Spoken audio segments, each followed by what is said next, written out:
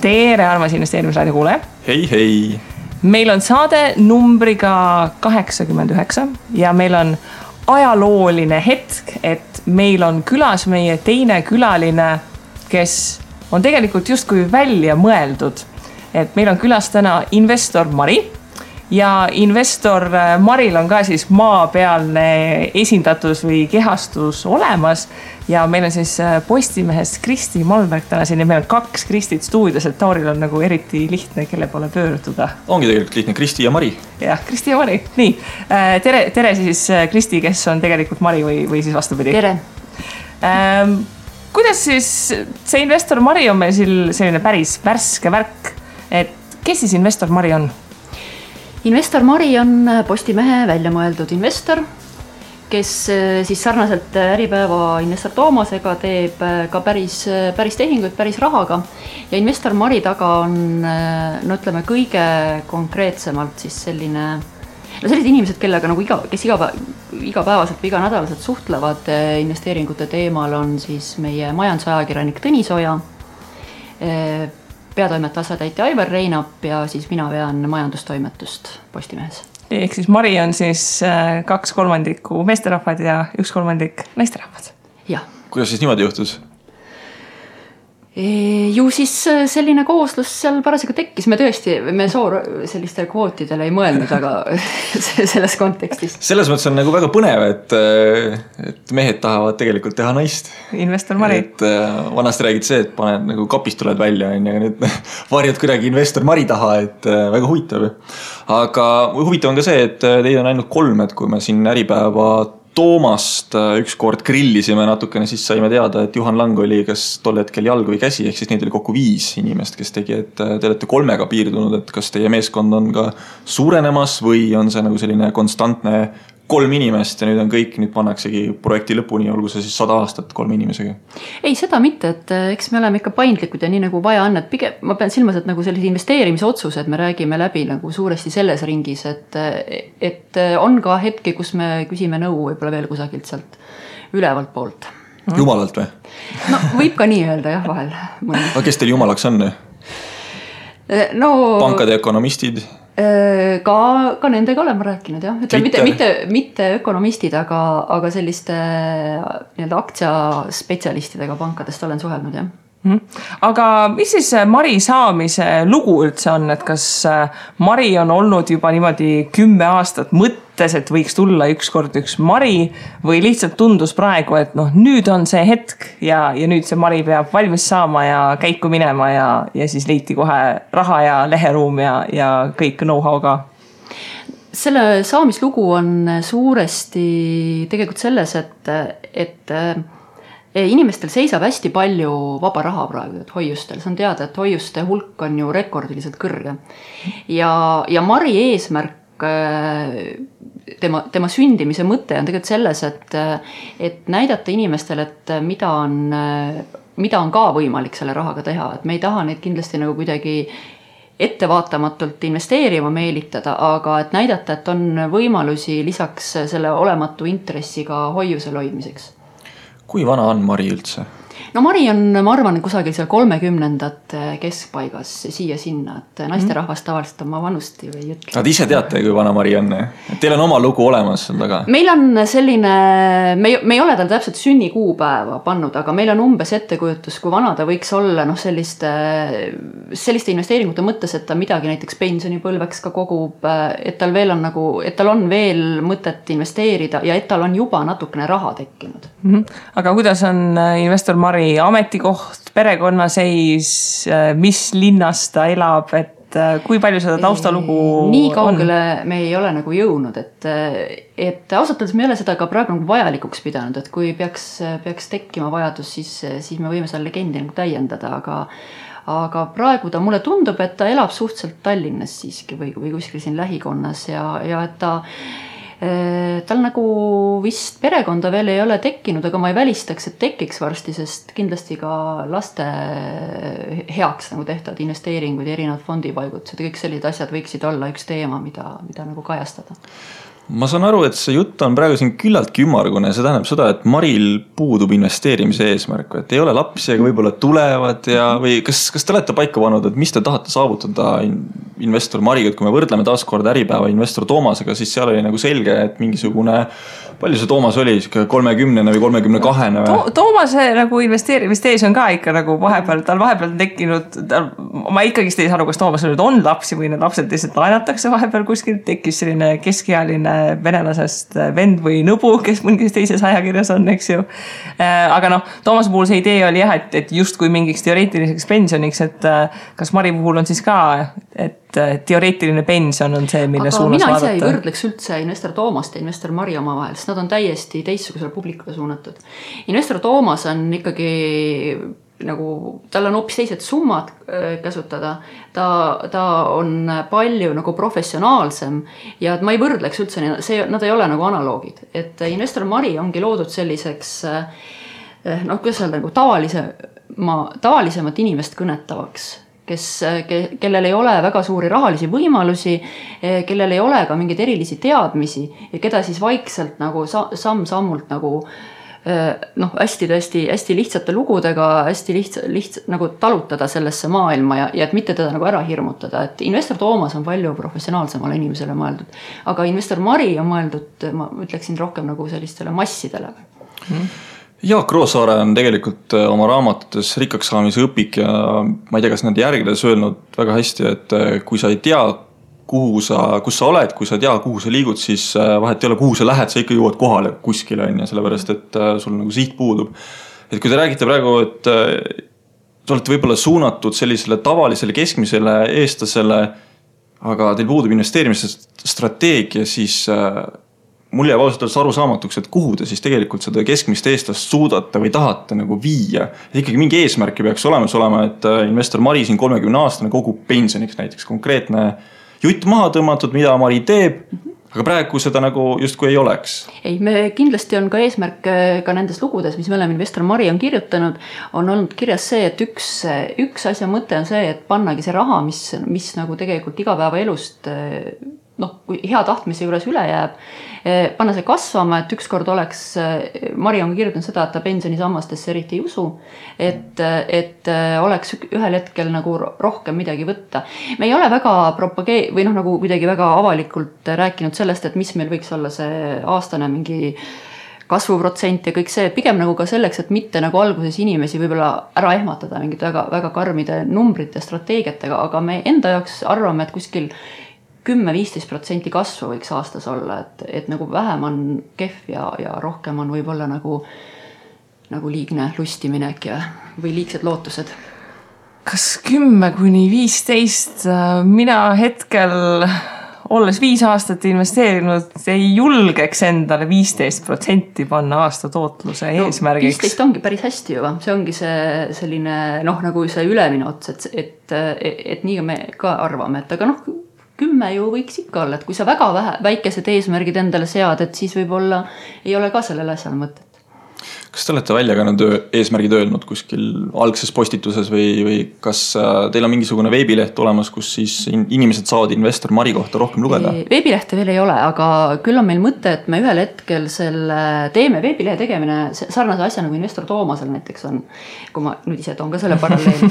Tegelikult on see päris korralik programmeerimistöö ja jupp nagu sellist tööd, ja selleks peab olema olemas materjal, mida sinna panna, et me lihtsalt nagu natuke nagu tehnilistel põhjustel seda ei ole veel, aga ühel hetkel me tõenäoliselt teeme selle. Mul siin vahepeal tekkis selline küsimus, et ikkagi tagasi pöördudes selle investeerimisstrateegia poole, et suures pildis nagu kas esimene samm enne investeerimist ei peakski ikkagi olema investeerimisstrateegia paikapanek, et ma saan aru, et me hakkame kohe investor Mari portfellist ka rääkima, et saame teada, mis teil seal portfellis on, aga mulle tundub nagu imelik natuke, Kristi, räägi korra sina enda mõtetest, et sa lihtsalt ostad midagi, et sul nagu eesmärk ei olegi, aga sa lihtsalt teed midagi. Kas see on nagu õige või? Ei, aga see eesmärk ongi see, et sa tahad investeerimist õppida. Et ma kujutan ette, et kui selleks on demokontod ju. No, ja, aga vaata, nagu minu kogemus tema kontodega on ka selline, et motivatsioon õppida tekib ikka siis, kui päris raha mängus on. Et tema kontol on kõik julged hundid, kellel on nagu tootlused plussis, eks ju. Ja siis kui nagu, see lehe avalikkus on ka see, et Maril siiamaani, et annab ju aru, eks ju, et kuidas läinud on, eks ju, et eks üks, et saab Mari siin, kui need turud kukkuma hakkavad, anda ka aru sellest, et võrreldes eelmise kuuga on siin see miinus täpselt selline ja täpselt nii punane, eks ju. Kas sa pead silmas selle all, et meil ei ole strateegiat seda, et me peaksime panema paika, et me oleme 5 aasta pärast on portfell kasvab nii ja nii palju, et ma arvan, et see natukene ei läheks kokku meie selle eesmärgiga, et me võtame selle tavalise lugeja nagu käe kõrvale ja viime teda vaikselt nagu samm haaval sinna investeerimise maailma sisse, et see nagu ehmataks natukene võib-olla ära. Et sul peab kohe olema nagu mingisugune karm eesmärk ja mingisugused, et sa ei tohi, inimesed tihtipeale kardavad, et äkki ma kohe hävin, on ju. Et kui sa paned nagu liiga kõva eesmärgid või sammud paika, et siis see mõjub äkki hirmutavad. See on hea küsimus, et mulle see investeerimisteesi ja investeerimisstrateegia nagu seadmine väga meeldib, et minu suurem investeerimistees on see, et ma näiteks tahan saavutada finantsilise vabaduse ja ala mul on selleks aega 20 aastat ja minu strateegia on siis see, et millised varaklasse ma nagu kasutan selle tulemuse saavutamiseks, et mul on mingisugused mõõdikud paika pandud, et mis ma pean selleks saavutama või tegema. Et see on see, kust ma nagu enda mõtted alustasin. Aga ma siin pean ütlema ära, et võib-olla ma olen tundunud natuke liiga kriitiline investor Mari vastus. Mulle väga meeldib investor Mari mõte, et lõpuks on ometi ära tehtud see asi, et naine investeerib. Ja lihtsalt... Kas ma arvan, et see soo see on üle tähtsustamine, et vahet ei ole, et ta lihtsalt, me tegime ta naissoost selle tõttu, et ta oleks investor Toomasest selgemalt eristav. Kui see oleks näiteks investor Andres olnud või investor Lembit, siis ma arvan, et see Mari selline noore särtsaka tüübi tekitamine, et see on, mulle endale tundub, et see on hea kontrast sellises natuke siukses kolhoosi esimehelikus ülikonnas. Ai, see oli löök vastu. Ei, see oli täiesti sõbralik. Nii, aga kuna teemaks on see samm-sammult investeerimismaailma minek, eks ju, et nagu vaatakski natukene, et mis need Mari siis esimesed sammud on olnud, et kuna sa ütlesid, et teid on meeskonnas 3 tükki, kes nagu läbi arutavad, et kuidas siis nagu lõppkokkuvõttes need Mari investeerimisotsused toimuvad? Praegu on Mari portfellis siin paar üksikut Balti aktsiat ja siis mõned fondi osakud, eks ju. Et kust või mis hetkel tuleb see otsus, et nüüd võiks näiteks mingi järgmine varaklass tulla, sest et varaklassi mille hulgast valida on ju iseenesest päris palju.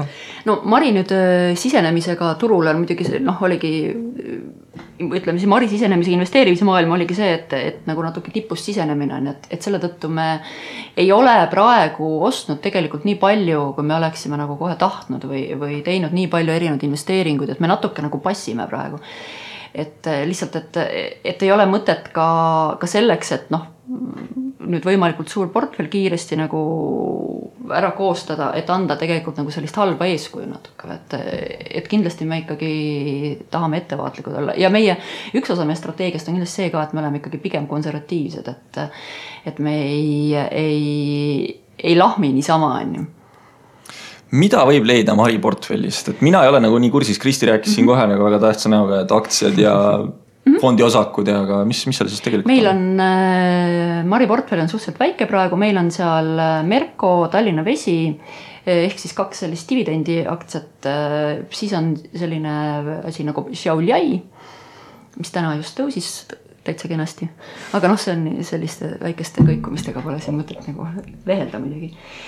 Siis on LHV ja siis on üks Jaapani fond, mis koosneb peamiselt Jaapani autotootjatest. Ma nüüd pean ikkagi selle küsimuse ära küsima, et kui eesmärk on olla pigem konservatiivne, siis üksikaktsiad kohe üldse ei esinda pigem konservatiivset investeerimist teisi. Jah, et kui päris konservatiivne olla, siis peaks alustama fondidest, jah, selge. Aga me alustasime aktsiatest tegelikult natuke selle tõttu, et meile tundus see selline, ma ei teagi, kas see kõlab nagu tobedalt, aga natuke nagu patriootlik tegevus. Leedu panka. No ei, no, selles mõttes, et kas või oma sellisel, nagu investor Mari ka ühes oma loos kirjutas, mikroskoopilisel viisil, kas või siis nii Eesti kui siis ka piirkonna majandust natukenegi elavdada. Et Tallinna börsil ei toimu eriti ju midagi, aga Leedus ja Lätis ei toimu sedagi. Okei, aga lähme siit sellest Leedu pangast natuke edasi, et ma jäin praegu pidama selle peale, et Jaapani autotootjate fond. Kust üldse leiab üks investor Mari siukse asja, et kui te tahate kõnetada just sellist tavalist Eesti inimest, siis ma olen ka Kristiga sarnaselt 5-6 aastat võib-olla investeerimisega tegelenud, aga Jaapani autotootjate fond on minu jaoks esimest korda ma kuulen, ma ei ole ennemalt kuulnud, et see ei ole kuidagi ju meie koduturuga seotud, see on kuskil hoopis teisel pool maakera, hea, et see üldse teisel planeedil ei ole, et kust te selle leidsite? See on osa lihtsalt, see on nüüd osa sellest strateegiast. Mida teil ei ole?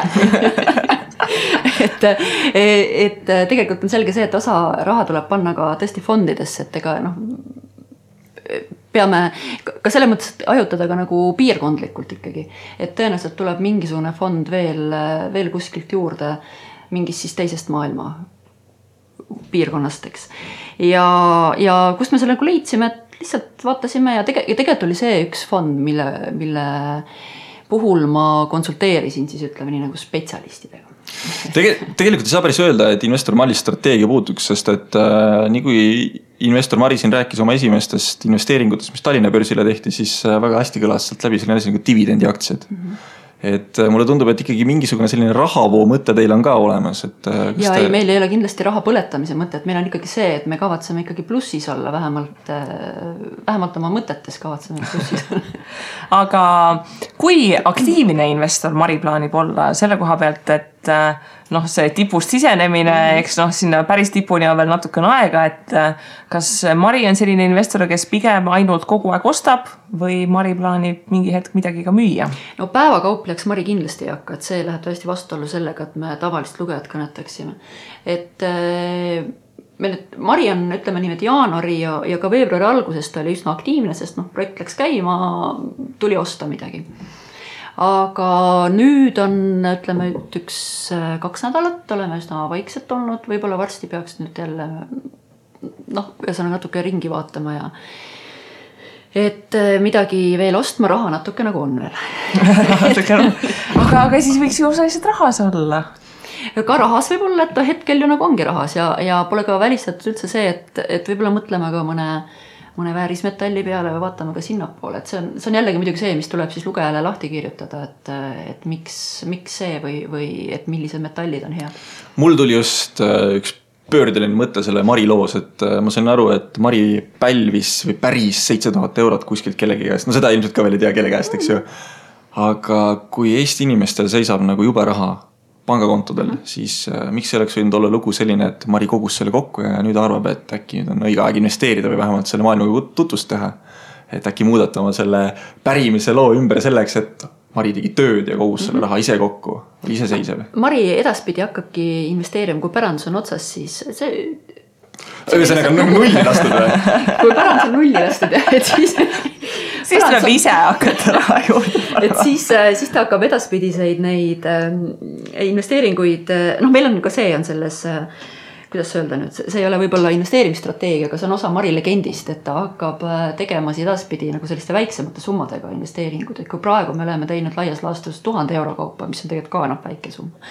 Aga et näidata seda, et on ka kuidagi võimalik ikkagi teha mõnesaja euro kaupa investeeringuid, et mis oleks nagu just see raha, mida tavaline keskmise palgateenija suudab säästa. Et siis seda osa legendist, või see osa legendist on nüüd selline, et siis ta hakkab seda tegema nagu ikkagi palgast. Et ta käib tööl, ta ei ole mehe ülalpeetav.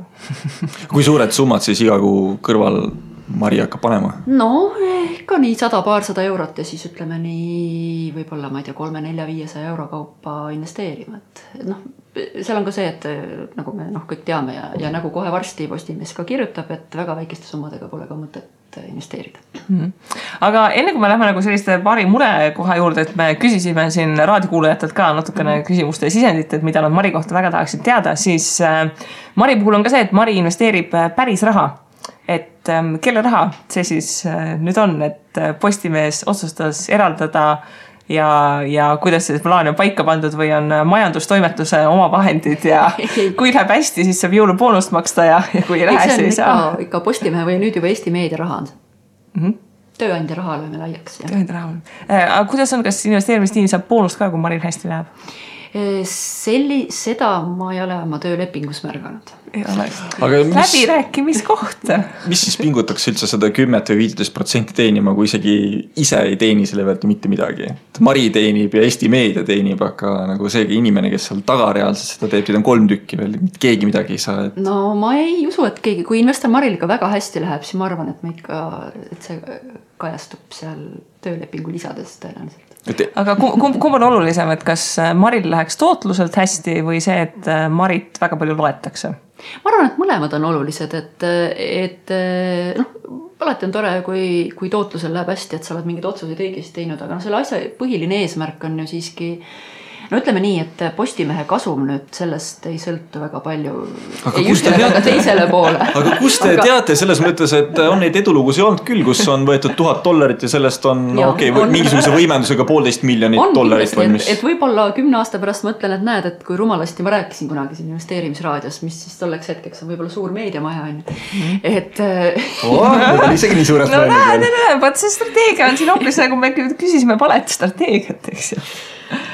Nii, aga nüüd siis me oleme natukene küsimusi kokku kogunud ja ise ka mõelnud ja ütleme ausalt jälle, et ka näiteks naisinvestorite klubis läks investor Mari teemal väga tuliseks aruteluks ja mina olin nende hulgas, kes võttis väga negatiivset sõna, et selle projektiga on minu meelest natukene muresid. Et katsuks natukene neid läbi rääkida, et alustaks nagu sellest esimesest kõige põletavamast, et meil on lihtsale tavalisele eestlasele kirjutatakse investeerimisest. Kas see nagu riskantne ei ole, et inimesed kuulavad ja hakkavad tegema ka, et me küll investor Toomasest ei taha rääkida, aga investor Toomase puhul on näha, et inimesed loevad ja teevad järgi. See on kindlasti on see riskantne ja tegelikult tuleb seda vastutust nagu tajuda igapäevaselt ka, et selle tõttu me oleme ka nendes lugudes rõhutanud seda, et kindlasti ei tohi lähtuda emotsioonidest, kuigi ma tean, et igas investeerimisõpikus räägitakse seda, et emotsioonist tohi lähtuda, aga ma küll ei kujuta ette, kuidas neid päriselt välja lülitada. Ikka mingi ettevõtte meeldib sulle. Ikka mõnel ettevõttel on vastik juht ja omanik, et need kõik asjad töötavad, aga sa pead ikkagi nagu kaine pea säilitama. Sa ei tohi kunagi investeerida raha, mida sul on vaja elamiseks on, et sa võid investeerida ainult seda raha, mida sul tegelikult nagu vaja ei lähe igapäevaselt.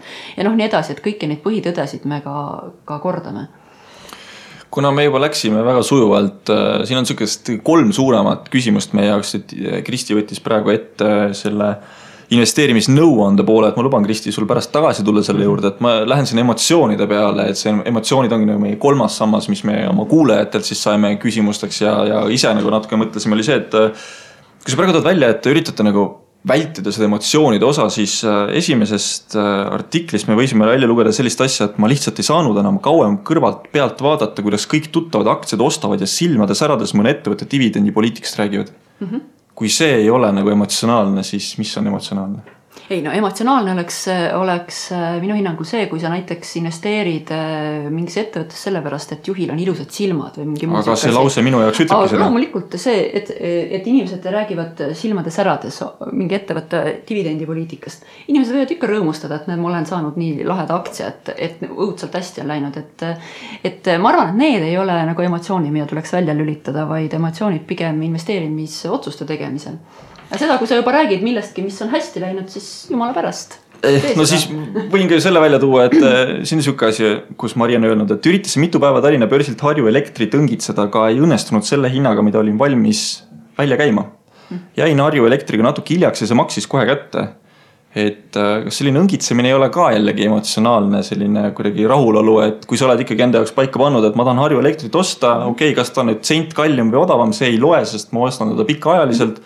Et siis ei peakski õngitsema tegelikult, aga ometi Mari on nagu õngitsenud. Jah, ma olen õngitsenud. et lihtsalt see oligi see on just täpselt see, millest tegelikult tulekski kirjutada, et sa teedki vale arvestuse. Et Harju elektriga läkski halvasti ja ma ei saanudki teda ja nüüd ma olengi ilma. et lihtsalt ma arvan, et ma kirjeldan ka edaspidi seda, et mis mul nagu mõne aktsiaga seostub, kas õnnestus või mitte, mis hinda ma oleksin olnud valmis maksma, kõike seda.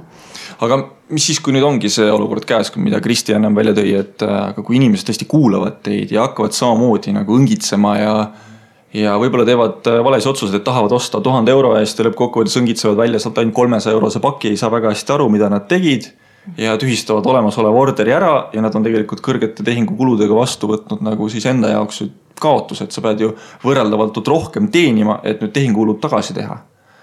Et mulle jätab sellise mulje, et ega Maril nagu strateegia ei ole väga paigas ja tegelikult ta üritab anda investeerimisnõu mõnes mõttes, ta ei ole küll see investeerimisnõu, et osta seda, vaid inimene ikka nagu teeb seda, mida teised eest teevad, et meil see karjamentalitteet on nagu küllaltki tugev.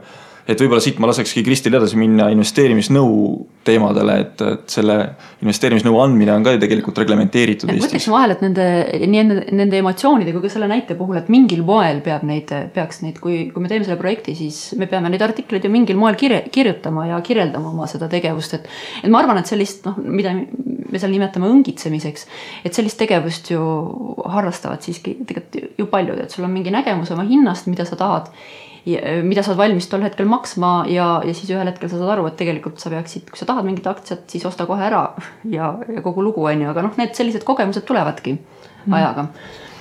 Aga ma pean ikka selle ära küsima, siin on neid, Mari on igasuguseid huvitavaid tsitaate öelnud, seal kõige esimene artikkel oli ka selline väga dramaatiline ja see, et kus ma tean, et ma teen õigeid otsuseid, et äkki ma võiks selle raha koos jõulukuusega ära põletada, eks ju, et kui investor Mari oleks ikkagist investor Lembit, siis ma millegi pärast arvan, et ta ei kõlaks samamoodi. Ma loodan küll, et kõlaks, sest ma arvan, et see on nagu halb, kui kirjutada igavalt või kirjutada hästi kuivalt. See, et seal, ma arvan, et need on niisuguse algaja investori väga ehedad emotsioonid, mida tal ei tohiks olla, eks ole, aga loomulikult tal on. Ja seal oli veel kirjas see, et ta peab lahvatab ja kõik see muu. Aga nii see ongi. Et kui ma ise kas 3 või 4 aastat tagasi hakkasin esimesi investeeringuid tegema, siis mul oli täpselt sama tunne, et kust ma üldse seda kõike tean. Et ma arvan, on täiesti ehedad emotsioonid ja seal ei peaks nagu üldse seostama sellega, et seal on naine ja mõtlema juurde võib-olla mingeid asju selle tõttu. Okei, ühel hetkel pea lõhkeb ja teine hetk ostab Jaapani autotootjate mingit fondi, et ma sain huvitavat nõu, ma rääkisin vahepeal, käisin investeerimisnõustaja juures. Nüüd nagu mul läks selles nagu huvitavaks, et olles ise ka käinud investeerimisnõustamise juures, siis kõigepealt müüakse sulle hunnik pensionifonde. No ja seda ka, eks ju, aga vaat Jaapani fondidele pole kunagi jõudnud, et kes siis on need investeerimisnõustajad, kes Marile annavad nõu, et keda siis Mari usaldab ja kui tihti Mari siis käib neid nõu küsimus? No investeerimisnõustajad on sellised kuidas ma ütlen, Mari on võib-olla olnud selles mõttes natukene privilegeeritud, kui me räägime päris elust, eks ole, et me ei ole nagu päris panka kohale läinud. Või ma olen käinud küll kohtumas tõsi selle projekti raames ja inimestega loomulikult, aga see nõuandmine on käinud ka natukene meili teel võib-olla, et teatavasti investeerimis päris nõustajad, nad ei tohi tegelikult sellist otsest nagu soovitust, ütleme nagu ajakirjanikule ju anda. Aga siis on mulle lihtsalt pakutud välja variante, mida võiks teha. Mis olid need teised variandid selle Jaapani autofondi kõrval? Millest? Seal oli veel, me tegelikult otsisime nagu sellist Aasia Jaapani, või ütleme siis selle piirkonna mingisugust fondi, siis mul endal on näiteks nendega väga head kogemused. Ja, või niisugune hea, mul on küll selline, mul ei ole ETF-id, mul on niisugune aeglased asjad. Ma olen veel konservatiivsem kui Mari. Ja mõnes mõttes. Mari on veel konservatiivsem kui Mari. No ja ütleme nii, et selline skisofreeniline olukord. Aga jah, et me otsisime selle piirkonna mingit kohta, kuhu panna, et eks me võtame järgmised piirkonnad ette. Siis see oli nagu üks soovitustest ja tundus nagu selline mõistlik. Aga kui palju Mari sellist investeerimistegevust mõjutab see sama tiim, kes seal taga on, eks ju, kui sa praegu ütled, et sul on ise selles vallas mingid kogemused olnud, eks ju, et kas kõik 3 inimest, kes Mari otsuseid teevad, on ka ise investor kogemusega? No minu kogemused on ikka väikesed, et Tõnis Oja ja Aivar Reinab, kes seal veel on selline, kelle käest nii mina küsin nõu, kui me arutame omavahel, et mida nagu teha. Et siis nemad on ikka väga pikaajalise kogemusega. Nemad on ikka eksperdid, mina olen siuke entusiast pigem. Okei, aga ma saan aru, et see 7000 eurot anti Marile sellepärast, et kõnetada sellist tavalist inimest. Aga võrreldamuse mõttes ikkagi kuidagi see investor Toomas siin kriibib seda hinge, et nemad said 15 aastat tagasi 1 000 000 krooni, mis on siis tänases vääringus 64 000 eurot, et ikkagi Mari nii vähe raha, et kas ei oleks võimalik kuidagi suurendada seda summat mingi aeg või et oleks nagu põnevam selles mõttes, et ühel hetkel on see ärevus hakkab ära kaduma, sest kui sul on 10 Tallinna Vee aktsiat ja 250 Šiauliai panga aktsiat ja võib-olla midagi sealt Jaapanist, no põhimõtteliselt olid nagu piltlikud näited, et siis ühel hetkel saab ju see firepower otsa, et ei olegi võimalik nagu kuskil investeerida, sellepärast pole seda kapitali, inimestel ka võib-olla huvi nagu lahtub. Et me jätkame nende väikeste summadega, nagu ma enne ütlesin, aga jah, see on tõsi, me oleme ka selle peale mõelnud, et ühel hetkel võib see, et seal ei toimu lihtsalt midagi huvitavat, et nende investeeringutega, et jah, siis me mõtleme, nagu, ma ei taha öelda, et jälle, et meil nagu strateegiat ei ole, aga me oleme tegelikult selle peale mõelnud, et siis me mõtleme sealt edasi, et kas on mõtet nagu suurendada summat, ma ei tea, väljuda mingitest asjadest või teha midagi veel 3., 4. Kuidas Mariga praegu on, kas Maril on ka mingi reeglistik peal, et korra 2 nädala jooksul on Mari kolumn või et Mari kirjutab siis, kui Maril on midagi põnevat? Meil on miinimumprogramm on see, et Mari annab vähemalt korra kuus aru, kuidas on läinud. Aga praegu on Mari olnud palju rohkem nagu pildil, lihtsalt kuna me oleme kirjutanud pärast, ta on teinud nagu üsna tihedalt oma neid väikesi investeeringuid. Et siis me oleme iga kord kirjutanud ja ma arvan, et ta iga kord ka nüüd, kui jälle investeeringu teeb või midagi maha müüb, et siis ta ka kirjutab sellest. Aga see, et vähemalt korra kuus on ülevaade, kuidas on läinud, et see on kindlasti. Ja sinna vahele siis kuskil nii nädala või poole teise tagant me siis ilmutame selliseid investeerimisteemalisi lugusid.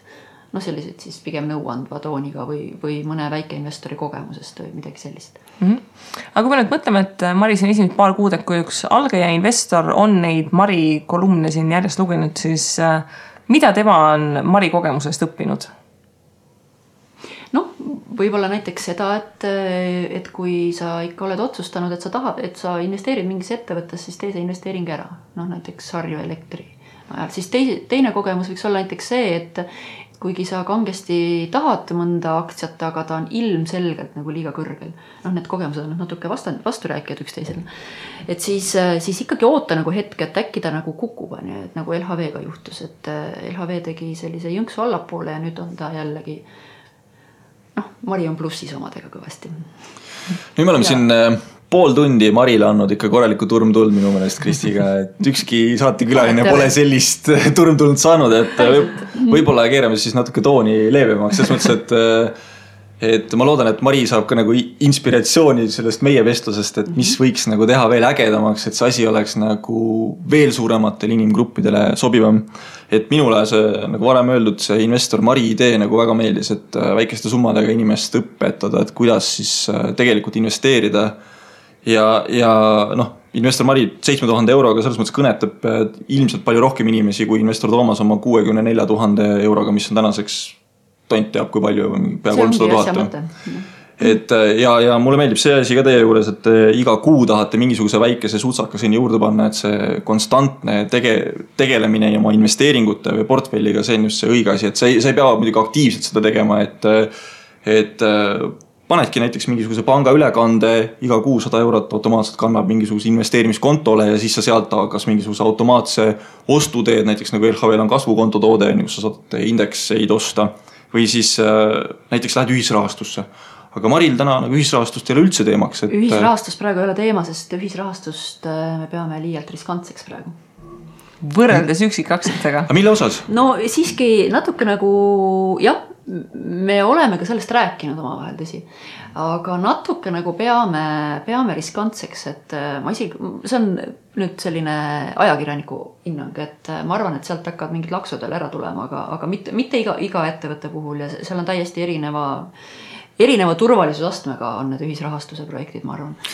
Võib-olla küsin ära, et milline on siis teie, ma ei saa nüüd öelda investor Mari, vaid just pigem siis Postimehe majandustoimetuse hinnangul kõige turvalisem ühisrahastusplatvorm Eestis. Ei. Valdkond, et mis te näete, et meil on olemas tagatiseta tarbimislaenud, meil on kinnisvara tagatisel ärilaenud, meil on factoring ehk siis arvete müük, diskonteerimine, loomulikult ka kinnisvara arendust ja siis on ka sellised omakapitali osalused. Just. Funderbeami, Fundwise'i näol, et kus siis võiks nagu seda konservatiivsemat lahendust leida? Ma ei teagi, kas ühisrahastusest just peaks seda üldse nagu... Miks? Me oleme praegu ütleme selles osas, me oleme natuke skeptilised, et pigem on, ma ei taha ka ühisrahastusele nagu liiga teha ausalt, et selles mõttes, et mul ei ole nagu, ma ei hakka mingeid nimesid välja tooma, aga ma annaksin nagu natukene aega sellel asjal nagu tõestada ennast veel mõned aastad.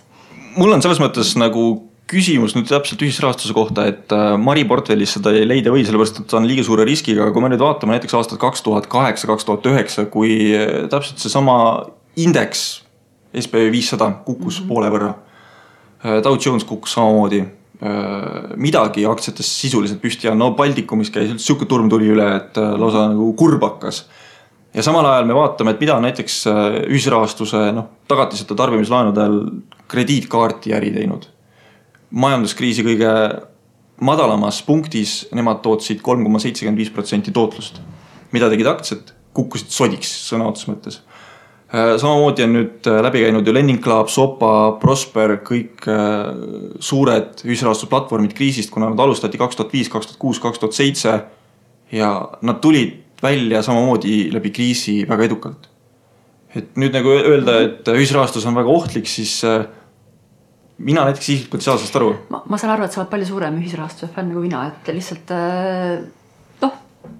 nagu ma enne ütlesin, ma annaks neile natuke aega atra seada ja pole võimatu, et kui on selliseid väga häid näiteid nende hulgas, siis et mõne aasta pärast, kui Maril on tervist ja jõudu, siis kas Mari hakkab ära surema? Ei.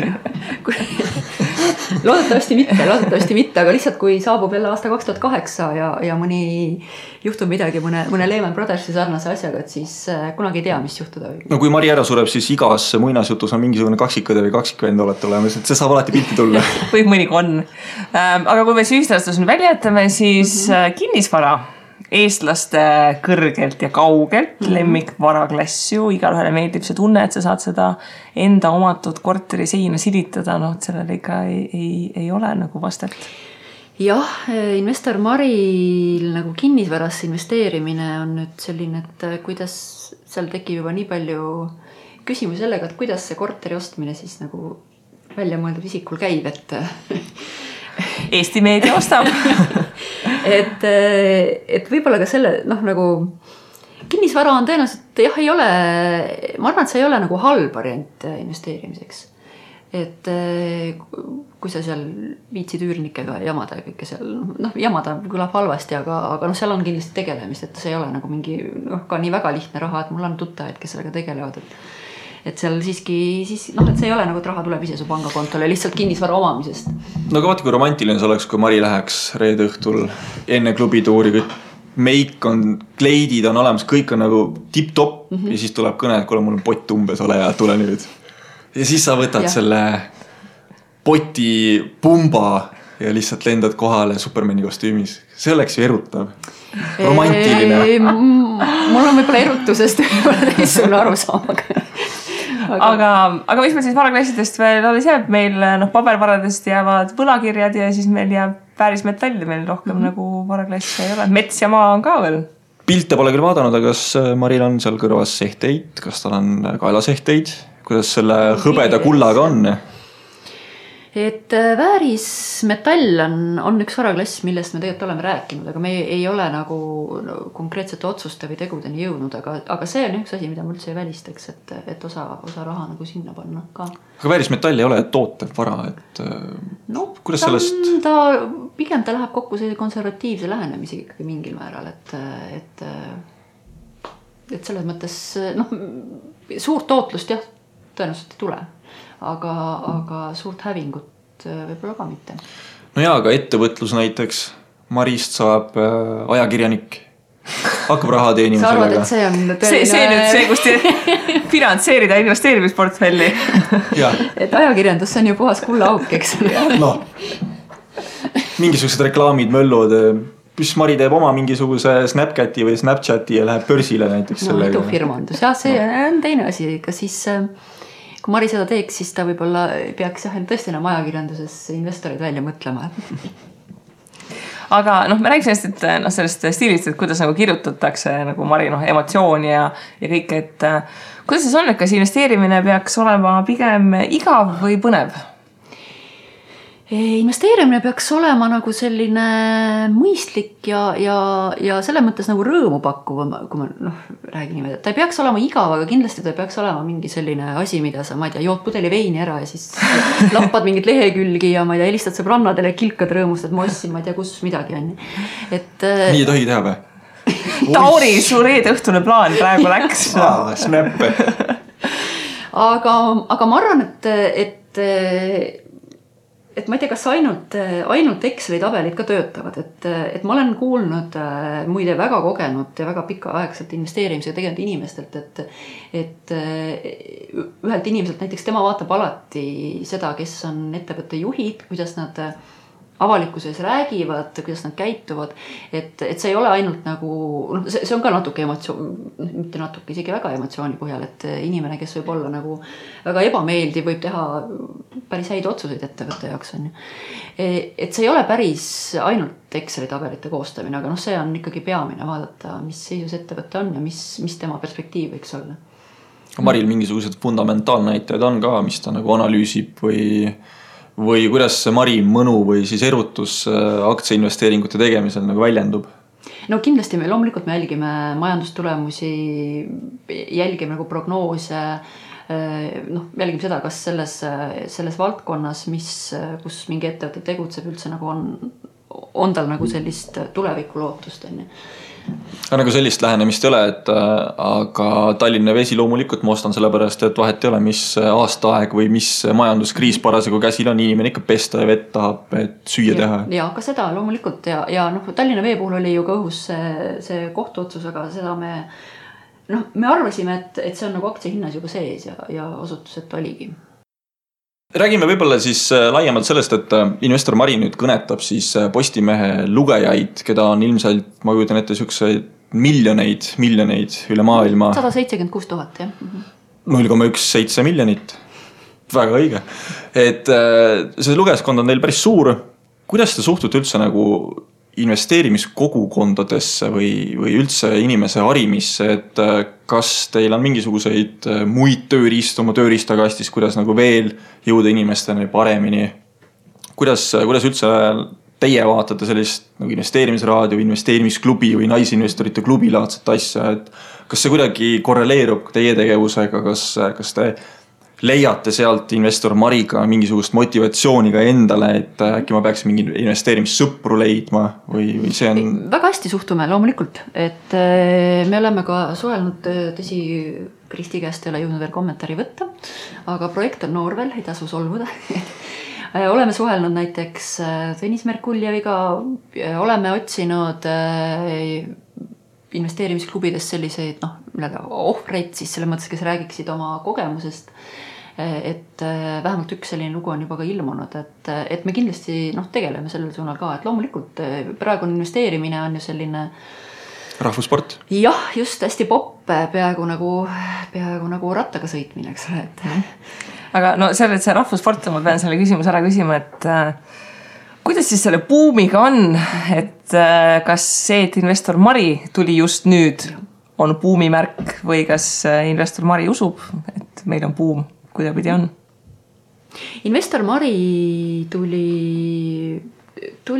nii ühel kui teisel põhjusel, et jah, nii sellest, et see investeerimishuvi on tegelikult nagu õhus hästi tugevalt praegu ja noh, loomulikult kõik me teame seda vana nalja, et kui taksojuhid hakkavad investeerimist rääkima, siis on viimane aeg väljuda ja kõik seda muud, ja praegu nad ikka natuke räägivad küll juba.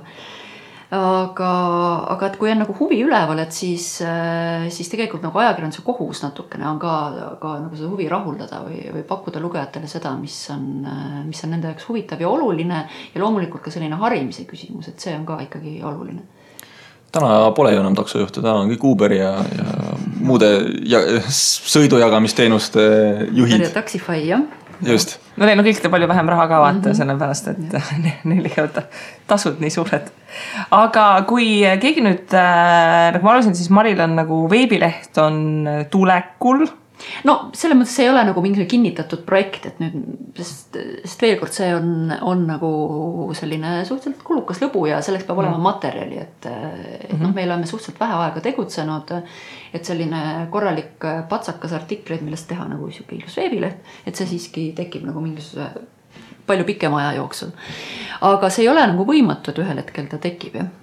Aga mis siis on praegu kõige lihtsam moodus Maril silma peal hoida, et kas on mingi kindel päev, millal tuleb minna paberpostimeest otsima või mõni märksõna, millega nagu Mari uudiseid otsida? Kõige lihtsam ikka on Google'isse panna Investor Mari ja siis nagu see tänapäeval käib ja siis ta tuleb, et sealt tegelikult tuli välja Investor Toomasega seotud keegi Mari aastast 2015-2016. Mina olin ka üllatunud, et tuli tõesti välja. Et kellega seal tegu on siis? Mina seda ei teadnudki, ma ütlen ausalt. Ma üks päev ka avastasin selle, isegi natuke nagu ehmatasin, et mind polnud olemaski, aga ma olen aasta aega tagasi küsinud midagi. See oli natuke varem vist küll, paar aastat. See oli jah mingi selline üksik küsimus kuskil kosmosest põhimõtteliselt. Selline vist mingi üksik artikkel. Ma nägin ka seda üks päev, jah. Aga ma pean selle lõppu küsima, et kas Investor Mari tiimis on 3 inimest sellepärast, et siis kui läheb otsustamiseks, eks ju, et siis ei ole võimalust viiki jääda. Kes võidab? Kes võidab, kes on see otsustav hääl. Ja noh, et kui ongi nüüd, et kui on järgmine Investor Mari tiimi kokkusaamine ja kõik 3 inimest tulevad kõik täiesti erineva ideega välja, et mis siis saab? Siis saab nii, et mina otsustan. No näed. Et siin on nüüd jah see, et teie rõõmuks ma rõhutan üle, et mehed on küll nõuandvas rollis, aga naine lõpuks otsustab. See on selles mõttes nagu positiivne, et muidu see sooteema nagu meil siin saates välja ei paista nii palju, ma loodan. Kuna meil käib keskmisest kordades rohkem naiskülalisi. Aga üldises pildis on lihtsalt see, et võib-olla me peaksime nagu natuke ühtlasemalt seda asja kõikidele nagu suunama nagu ühtemoodi, seda kanaliseerima ühtemoodi, et ei ole niimoodi, et mehed on mingi ägedad vennad, kes nagu statistika näitab, siis nad suudavad saada kehvema tootluse kui naised, sellepärast naised on nagu rahulikud, tagasihoidlikumad, ei tee sellised otsused, et mul pea lõhke või ma ei tea, mis ma ostan kõik ära kohe. Et tahaks näha just seda, et on tasakaalukas ja et ka naine võib näidata, et näed, ma oskan investeerida ja ma investeerin. Et see on lihtsalt see meie tänane mõte olnud, et tahaks näha sellist enesekindlust, suuremat enesekindlust, et loomulikult ma saan hakkama, et ei ole, kas ma olen mees või naine, see sugu ei mängi rolli. Lihtsalt täna on kuidagi jäänud selline pilt, et Mari sai 7000, Investor Toomas 15 aastat tagasi 64 000 eurot on ja Mari räägib selliseid tibijutte, Investor Toomas paneb natuke targemat juttu, et kõik see hakkab tekitama seda mingisugust kuvandit ja see kaalukaus nagu langeb ära. Et taaskord ma pean ütlema, et see Investor Mari idee mulle väga-väga meeldib, aga lihtsalt see tänane execution on olnud selline, võib-olla ma ei ole hästi aru saanud, et mida on nagu taodeldud. Et ma loodan, et see osa paraneb. Ma arvan ka, et sa ei ole sihtgrupp, et ma saan aru, et sina oled pigem Investor Toomase sihtgrupp, et ikka seda mitte. Me oleme raputame pead. Me oleme mingi täitsa lootused. Aga lihtsalt, et te ei ole kumbki selline siukene inimene, kes on natukene mõlgutanud investeerimise mõtteid, aga pole nagu julgenud neid samme astuda, et te olete kindlasti nagu juba mitmendal järgmisel levelil, et ei tasugi nagu võrrelda sellega. Siis ma arvan, me peaksime Kristiga üles otsima oma mingi 2012-2013 aasta algus vestlused, kus me ka targad 2 ühisrahastusinvestorid seal vaidlesid, et täna natuke on isegi piinlik lugeda seda, mis me kirjutasime tol momendil. Ja õnneks me oleme nii palju internetis kirjutanud, et säilivad igavesti, et kunagi siis, kui Mari on ka 10 aastat investeerinud, siis on võimalik tagasi vaadata, kuidas Mari alguses kirjutas, et kust ma tean ja äkki on see niisama raha põletamine, eks 10 aasta pärast räägib meil siin ikkagist nagu PE suhetest ja igasugust muudest asjadest ja meil Eesti see rahva selline finantstarkus on ka jõudnud sellisele tasemele, et ega ma kujutan ette, et kui praegu investor Mari nagu alustaks nii, et esimeses 3 lauses see PE suhe sees oleks, siis ilmselt vist edasi väga ei loetaks. Nagu sõidaks kohe ära ja nad keeraksid lehte, et see annaks ka sõnum, et see pole midagi minu jaoks, et see on mingisugune raske ja keeruline värk ja ohtlik ka natuke. Võib-olla üks sükke soovitus siia lõppu veel, et kui teil veebilehte veel ei ole, siis kuidagi ägedalt võiks olla näha teie portfelli seis, et kuidas te parasjagu olete nagu liikunud, et läbi aja oleks nagu huvitav näha, et milliseid liigutusi olete teinud ja kuidas nad on ära ennast õigustanud ja samamoodi, mida ma tahaks näha on see, et oleks julgus kirjutada kaotustest, et nii, seal läks täitsa rappa, nii, ma sükest asja enam kunagi ei tee või siis ma õppisin midagi sellest ja ma teeks teistmoodi seda. Et see oleks võib-olla minu süke 2 senti, mis ma tahaksin nüüd asja anda. Kindlasti me oleme täiesti ausad, et kui ikka läheb rappa, siis me kirjutame suurelt esiküljel, või ütleme, veebi esiküljel, et läks rappa. ja kui läheb hästi, siis kirjutame ka suurelt, et läks hästi. Esimese kuu kokkuvõttes me jäime natuke miinusesse, nii et me kirjutasime sellest. Aga see veebilahendus, kus saaks kas reaalajas, aga vähemalt mingisuguse aja tagant vaadata meie portfelli seisu, et see on ka plaanis, et lihtsalt see portfelli peaks nagu saama rohkem nagu ära koostatud, et siis ja natuke ka pikema perioodi peale, et praegu ei ole seda väga üleliia põnev vaadata. Tänapäeval on see, et isegi veebilehest pole vaja investor Marile oma Facebook ja inimesed follow ivad ja like'ivad ja share ivad ja mida kõiki moodsaid asju tänapäeval on võimalik teha. Et eks see projekt vaikselt areneb koos Mari ja koos meie endaga, ja koos nende, kuna meil ongi mõte nagu lugejat nagu viia kogu aeg järgmiste sammudeni, et siis, või mitte lugejat viia, aga pakkuda talle õpetussõnu selles osas natukene või selliseid nagu praktilisi artikleid, et siis eks kõik need edasised sammud ka tulevad. Kas investor Maril on oma e-maili aadress ka, kuhu talle saab mõtteid kirjutada? Ei ole, aga kas te tahaksite, et oleks? Ma arvan, et võiks Marile iseenesest saada otse kirjutada. Ma küll mõtlesin, et ma tahaks Marile kirjutada, kes tuli välja, et seal on vist see üldine e-mail, mingi toimetusinfo, kontakt. Kui investor Marile, kui investeerimiskogukonnad tunnevad, et investor Maril võiks olla oma aadress, siis võib täitsa sellega teha. Et alguses võib-olla kirjutatakse, joonistatakse vähe, aga inimesed ikkagi tahaksid mõtteid jagada ja kommenteerida just sama koht, et otsite ohvreid, kes oma kogemust jagaksid, siis kui inimestel on lihtne tegelikult kirjutada ja mõtteid jagada, siis nad tegelikult ka täitsa teevad seda. Ja see on kindlasti ka koht, kus saab uusi artikleid kirjutada, sellepärast, et inimeste küsimused on tihtipeale väga huvitavad, et meie ka siin investeerimisraadios saame väga palju erinevaid küsimuste nagu ampluaa on täiesti erinev, aga väga põnev on nendele vastata sellest, et kogu see mõtteviis, kuidas inimesed mõtlevad, et see küsimuses tegelikult ka peegeldub väga hästi välja, et see on minu meelest ka väga, väga vahva. Aga säutsurid, Twitter, sellised kohad ka, kas Mari kuskil? Twitterisse ei ole me väga jõudnud, sest Twitteriga on see Eestis, et ta on nagu selline natuke siukse... No nüüd on Donald ka ju USA-st on Twitteris ja kõik on Twitteris kohal. Ma arvan, et Mari põhipublik ei ole Twitteris. Et Eestis on ta ikkagi selline natuke sükene nagu selline eliidipärusmaa või selliste, nagu, ma ei tea, võib-olla tuleb need inimesed, kes tahavad ETV Foorumi saate kommenteerida, neil on Twitteris. Kas te tahate öelda, et teie kasutate Twitterit, kui te WC-sse lähete ja anna teada, et te lähete ja siis, kui te ära tulete, siis ka ei anna teada või? No Tauri, sina oled ainus, kellel Twitteri konto siin sellisest olemas on. Nii, aga me saate lõpus alati me soovime inimestele midagi head, meil on siin 2017 alles alguses, mida me Marile aasta lõpuks soovime, et Maril oleks, mis oli 15% tootlust? No see on jah nüüd.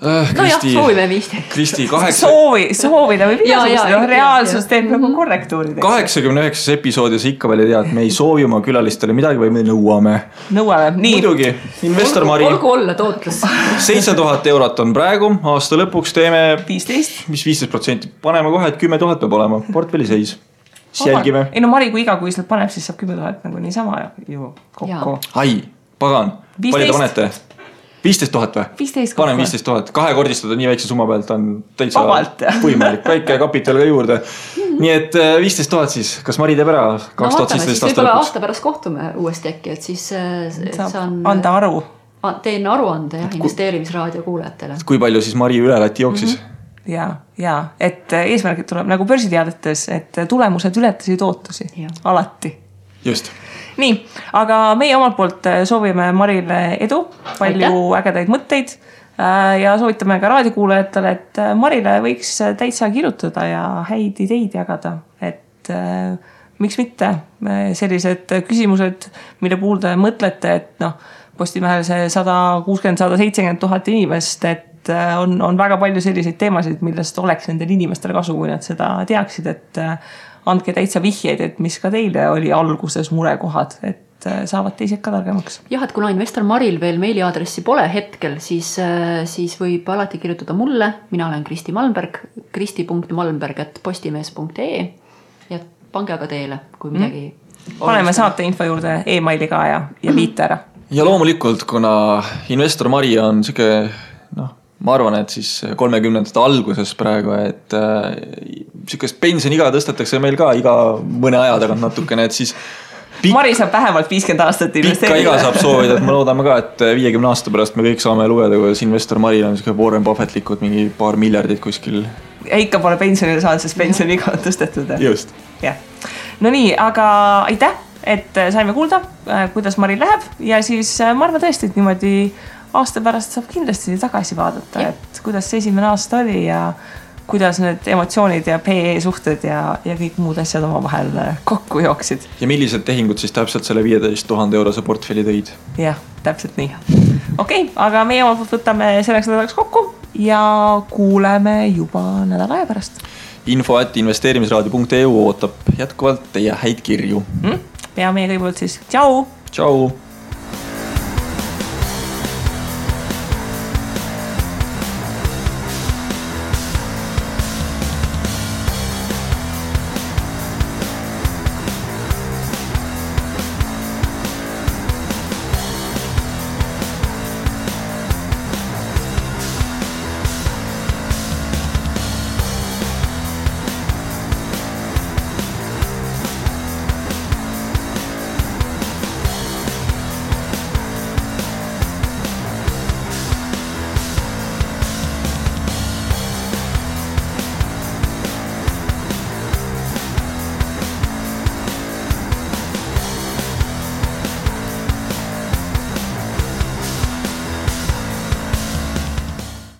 Investeerimisraadios kuuldud tuleb käsitleda kui meelelahutusväärtusega informatsiooni.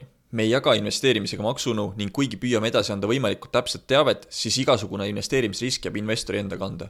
Ükski investeerimisraadios nimetatud tehing ei kätke endast soovitust antud vara osta või müüa.